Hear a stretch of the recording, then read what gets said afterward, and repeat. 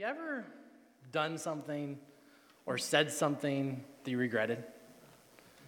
I can remember one time I was talking to this lady, and I asked her a question that I thought was really simple, but it turned out it wasn't maybe the best question. I said, hey, when's that baby due? And I soon regretted that question. Or maybe you've been talking to a couple before like I have, and you said, oh, it's really great you brought your mom. And they said, that's my wife. And then you just kind of step back and you regret it, and you know it's already out and you can't change it, but you wish you wouldn't have. Or maybe it's a little more serious than that. Maybe it was something you did, an action you took against somebody else, or maybe it was your temper that flared. You said, you did. Maybe you ruined a relationship, but you have regret. Maybe you have some remorse from that. If that's you, then you know exactly how the disciples felt the night that Jesus was arrested. You see, the night that Jesus was arrested, the disciples gathered together in the upper room with Jesus, and they were all gathered around this table eating and celebrating Passover together. And that evening was so special. Jesus introduced that evening this idea of communion. And they gathered in communion. They had this amazing, amazing night. But then within hours, Jesus would be arrested. And it was so crazy because that week, things were so different. On the beginning of the week, the Sunday before, the Monday before, Jesus entered into Jerusalem. And people were literally shouting, Hosanna, praise God, praise Jesus. Like they were shouting for him. And not even a week later, things were completely different. Things had changed. And so on this first Easter, things began to look a little bit different than they expected. The disciples thought that Jesus was going to take over Jerusalem and take over the Romans, and he was going to put in the kingdom. Like that's what they expected to happen. They thought he was going to prove that he was God, which is exactly what he was going to do, just not the way that they thought. And then you had Peter. Peter was probably Jesus' top disciple. Jesus picked these 12 guys, and he chose 3 out of the 12 to be his inner circle, and he chose one, and he said, I see the most promise in you, Peter. Peter, I see the most promise. Like, I think you've got something special. In fact, he said to Peter, Peter, I'm going to build my church on you. That was a big deal. And so you have Peter, and you have the other disciples, and then that evening, Jesus is arrested. And we see that as Jesus is arrested, things are starting to look a little different, and this trial goes on. It's a fake trial. It doesn't really, there's no real witnesses, and people are making claims that aren't really true, and the disciples are watching. And in fact, Peter walked into the courtroom, and he was sitting there. And he realized Jesus is going to be convicted. He realized that at some point in time that Jesus was going to be tried and he was going to be executed. And at that moment, he began to sense some fear. In fact, this little girl, literally a little girl, comes over to him and goes, hey, Peter, weren't you with Jesus? He's like, no, I don't know Jesus, no. And just a little bit later, another person comes over to Jesus, or comes over to Peter, and he says, Peter, weren't you with Jesus? I'm pretty sure I saw you with him. Like, I'm pretty sure you're with him. And he's like, no. And then one more time, somebody else comes over to Peter, and he says, hey, I think I saw you with Jesus. And this time, he's so adamant, he literally curses. I was not with Jesus. And then Jesus, he was up in this upper court. He had Peter down below, and he's warming himself by a fire, and Jesus looked down, and he made eye contact with Peter. And at that moment, Peter felt it. Peter felt the regret. Peter knew that he had messed up. Peter knew that he had failed. And Jesus looked down and he realized all the things that Jesus had warned him about when he said that you would deny me. And Peter said, no, never me, I won't deny you. In that moment, Peter knew that everything was going to change. Peter knew that he couldn't go back. Peter began to run in fear. Peter knew. And he was full of regret. And then we know that Jesus was tried and that he was put on the cross and he died. He was crucified next to these two felons and he died there. And we see in John 19, verse 40 through 42, it says this. It says, they took Jesus' body, the two of them, and wrapped it with spices and strips of linen. And this was in accordance with the Jewish burial customs. And at the place where Jesus was crucified, there was a garden. And in the garden, a new tomb, in which no one had ever been laid, because it was the Jewish day of preparation. And since the tomb was nearby, they laid Jesus there. They would have taken this large stone. It would have been in this groove, and they would have rolled it in front of the tomb. And I can just hear the sound, maybe you can too, of the stone falling into place in front of the tomb. That thud as it falls into place. It must have sounded like defeat. It must have sounded like Satan had won. Jesus was dead. It was over. And then they took a seal, the Roman seal, and they put it on that tomb and on that large stone. And that seal must have felt like it was sealing in all that they had hoped for. It must have solidified in their mind that Satan had won and Jesus had lost. And then they put this group of guards in front of the tomb to say, nobody touch this, nobody try to take this body, because Jesus is in there and he is dead. It must have felt like failure.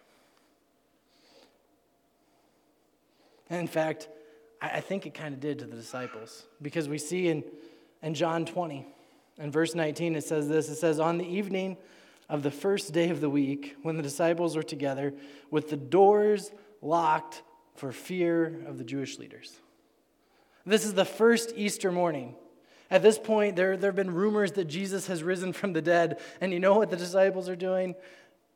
They're quarantining themselves. They're locked in a room. They're afraid. They're afraid of everything that is going on. They're afraid of the Jewish leaders. They are afraid. They thought it was over. They thought that they would be next. I mean, if Jesus had died and they're Jesus' followers, why wouldn't it make sense they would die next? How could it have went so wrong so quick? Jesus was dead and buried, and their hopes and their dreams were lost. But fortunately, Jesus specializes in hopeless situations. Here's what happens. That first Easter, they're behind this closed door. They heard rumors of Jesus' resurrection, and they needed some hope, and the hope that they needed was about to walk through the door. Here's what it says, John 20, the rest of verse 19. It says, Jesus came and stood among them, and he said, peace be with you. And in a moment, the room went from anxious to peaceful. And in a moment, all hope that had seemed lost had been restored. Because now Jesus was standing in their presence. He was resurrected. He was alive. Jesus was there. And maybe today, this is what you need. Maybe today you need to have some of that peace. Maybe you need to feel the peace when you have cleaned the house and it looks like a war zone in less than 24 hours.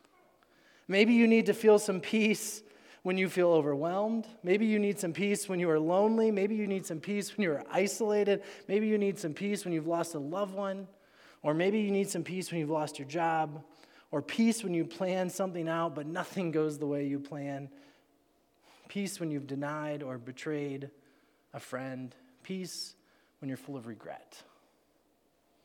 Jesus walks in and he offers them peace. And then we see in verse 20, he says, after this, he showed them his hands and his side. So first he offers them peace, and then he gives them proof. He gives them evidence. Yeah, I am alive. This is me. Feel my hands, feel my side. You can feel the nail-scarred hands. He gives them peace, and he gives them proof. And then in verse 20, it says, the disciples were overjoyed when they saw the Lord. They were overjoyed because they knew that there ain't no grave that can hold our Savior down. They knew that Jesus was alive. Take a moment and during this next song, reflect on the fact that Jesus is alive. There is no grave that's going to hold him down. And he was out of the grave, and the disciples saw him. They were together in the upper room, and it seemed like things maybe would go back to normal, but the disciples didn't really know. And so we pick up the story in John 21, and we see that just a couple days later, the disciples decided to go fishing. It says in John 21, it says, afterward, Jesus appeared again to the disciples by the Sea of Galilee. And this is how it happened. So John is here and he is writing. He sees what's going on. And so John is recording this for us. He's part of this group that decided to go fishing. And it says that Simon Peter, Thomas, also known as Didymus, Nathanael from Cana in Galilee, and the sons of Zebedee, the two other disciples were together. And said, I'm going out to fish, Simon Peter told them. Now, I don't know about you, but I can imagine being Simon, that made sense. In the middle of all that was happening, he had denied Jesus. He had wronged Jesus. Clearly, Jesus couldn't use him anymore. And so Simon thought, well, I need to go back to what I know. I need to go back to the thing that makes me money. The thing that I can pay food or pay rent with and get food with. And so he goes fishing. And the rest of the disciples say, you know what? We'll go with you. We don't know what else to do either, so we'll just go with you. Why not? And so they go out, and they're in the boat, and says they're fishing all night, but they caught nothing. And then if this was a movie, the music would change slightly because the plot is about to thicken. And it says, early in the morning, Jesus stood on the shore, and the disciples did not recognize that it was Jesus. For some reason, there's this thing in the New Testament that after Jesus was resurrected, time and time again, people didn't recognize Jesus at first. And then eventually they did. And so that's what is happening here. And so Jesus calls out, verse 5 says, he called out to them, friends, haven't you any fish? The word friends, it really is a strong, close relationship word. It means family. So don't you have any fish? No, they answered. Verse 6, he said, throw your net on the right side of the boat and you will find some. And when they did, they were unable to haul the net in because of the large number of fish. And then the disciple whom Jesus loved said to Peter, it's the Lord. Finally, they recognized it was Jesus. And says, as soon as Simon Peter heard him say, it is the Lord, he wrapped his outer garment around him, for he had taken it off, and he jumped into the water. And the disciples followed him in the boat, towing a net full of fish, for they were not far from shore, about 100 yards. And when they landed, they saw a fire, burning coals, and there were fish on it, and some bread. I don't know about you, but I picture some salmon on cedar planks with some artisan bread. And Jesus has prepared this amazing breakfast. And then Jesus said to them, come and have breakfast. And none of the disciples dared ask him, who are you? They knew it was the Lord. And Jesus came and he took the bread and he gave it to them, and he did the same with the fish. Jesus made breakfast for his friends. Now, I don't know about you, but when someone has betrayed you, do you think to make breakfast for them? Oh, when someone has wronged you, when the disciples turned away from Jesus, every single one of them, they all left him. They all ran. Peter specifically denied him. Judas betrayed him completely and led the guards to him. And then the other disciples all disappeared out of fear. And so you have all of these people that Jesus is like, man, I don't even know.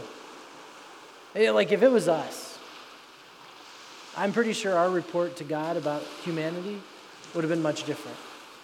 I mean, Jesus spent 33 years on earth, 30 of them, it was normal. His last 3 years was his ministry. And during that time, he chose 12 people, and then he chose 3 out of them and 1 out of them that he thought was going to be the greatest. And guess what? Every single one of them left him. If it was our job to give a report, we would have said, humanity, not worth it. But that's not Jesus. In fact, Jesus is so different, he literally pursues the people who betray him. He takes the initiative here, and he goes to where the disciples are. They're at this lake. They're doing what they know. This is after he's resurrected. And he takes the initiative, and he goes and he pursues them. And then he takes it even further. It says in verse 15 that when they had finished eating, Jesus said to Simon Peter, and so don't forget, this is the guy that Jesus said, I'm going to build my church on you. I see the most potential in you. I'm going to build everything upon you, Peter. Simon Peter, he pulls him aside and he says, Simon, son of John, do you love me more than these? He says, do you love me more than the other disciples? Do you love me more than the things of this world? Do you love me more than fishing? Peter, do you love me? And Peter says, of course I love you. And then Jesus says, feed my lambs. And then Jesus asks him a second time, Peter, do you love me? And he says, yeah, of course I do. And Jesus said, feed my sheep. And then a third time, again, Peter asks him, do you love me more than these? And Peter at this point is getting so frustrated with Jesus. He's just exasperated with him. And he says, yes, of course, Jesus. Jesus, you know my thoughts. You know my heart. Jesus, don't you know I love you? And I can only imagine what Peter was feeling, but obviously he had this regret. He had some shame. I imagine he thought, Jesus, I always loved you. I just had a bad night. It was a mistake. I don't know what I was thinking. It was a bad day for me. I don't know why I denied you. Jesus, I've always loved you. And Jesus does something absolutely amazing here. Jesus says something that is just so amazing and so Jesus-like, because none of us would do this. But in this moment, he restores Peter. Again, Peter's frustrated. Peter's failed. Peter thinks all is lost. He thinks all of the things that Jesus talked about, the hope, the dreams, the things that he thought were going to happen, he knows they're not. And Jesus, in this moment, says, Peter, don't you realize I've defeated death? Peter, don't you realize I defeated the grave? Peter, if I defeated those things, don't you think I can defeat your failures? If I've defeated death, don't you think I can defeat your denials? If I've defeated the grave, don't you think I can turn your failures into gardens? And he takes the things that Peter did and he restores him to this amazing place. He turns his graves into gardens. He turns his failures and his faults into gardens. And here's what Jesus says in verse 19. It says, follow me. So Peter, it's not over. Peter, it's not done. Peter, we're here around the fire. The disciples are here with us, and we're having breakfast together. I pursued you. I've made you fish. I've made you some bread. I want to have a relationship. Peter, don't you see? I'm different than others. Peter, can't you see that I'm the Son of God? Can't you see that there's a difference here? Peter, I'm pursuing you, and I want you to follow me. That's the kind of God that Jesus is. The type of God that wants to have a relationship with you. The type of God that wants to know you. The type of God that knows you by name, and he wants to draw you close. He wants to pursue you, and he wants to have this relationship. That's the type of God Jesus is. He takes the person who betrayed him, who failed him, and he says, you know what? I'm going to build my church on you. I see so much potential in you, Peter. Peter, follow me. Follow me, Peter. And I would say that he's saying the same to you today. Maybe for you, you've never decided to follow Jesus because you feel like you failed too much. You have so many regrets. You have so much hurt. You have so much pain. And you think, God would never want me. Jesus would never come after me.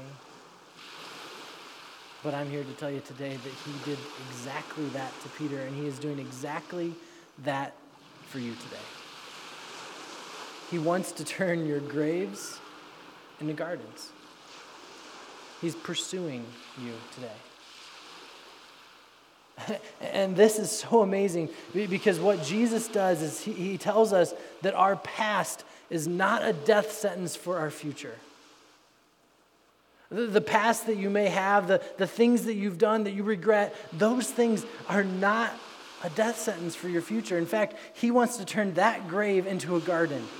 He wants to bring new life to it, just like he was brought to life.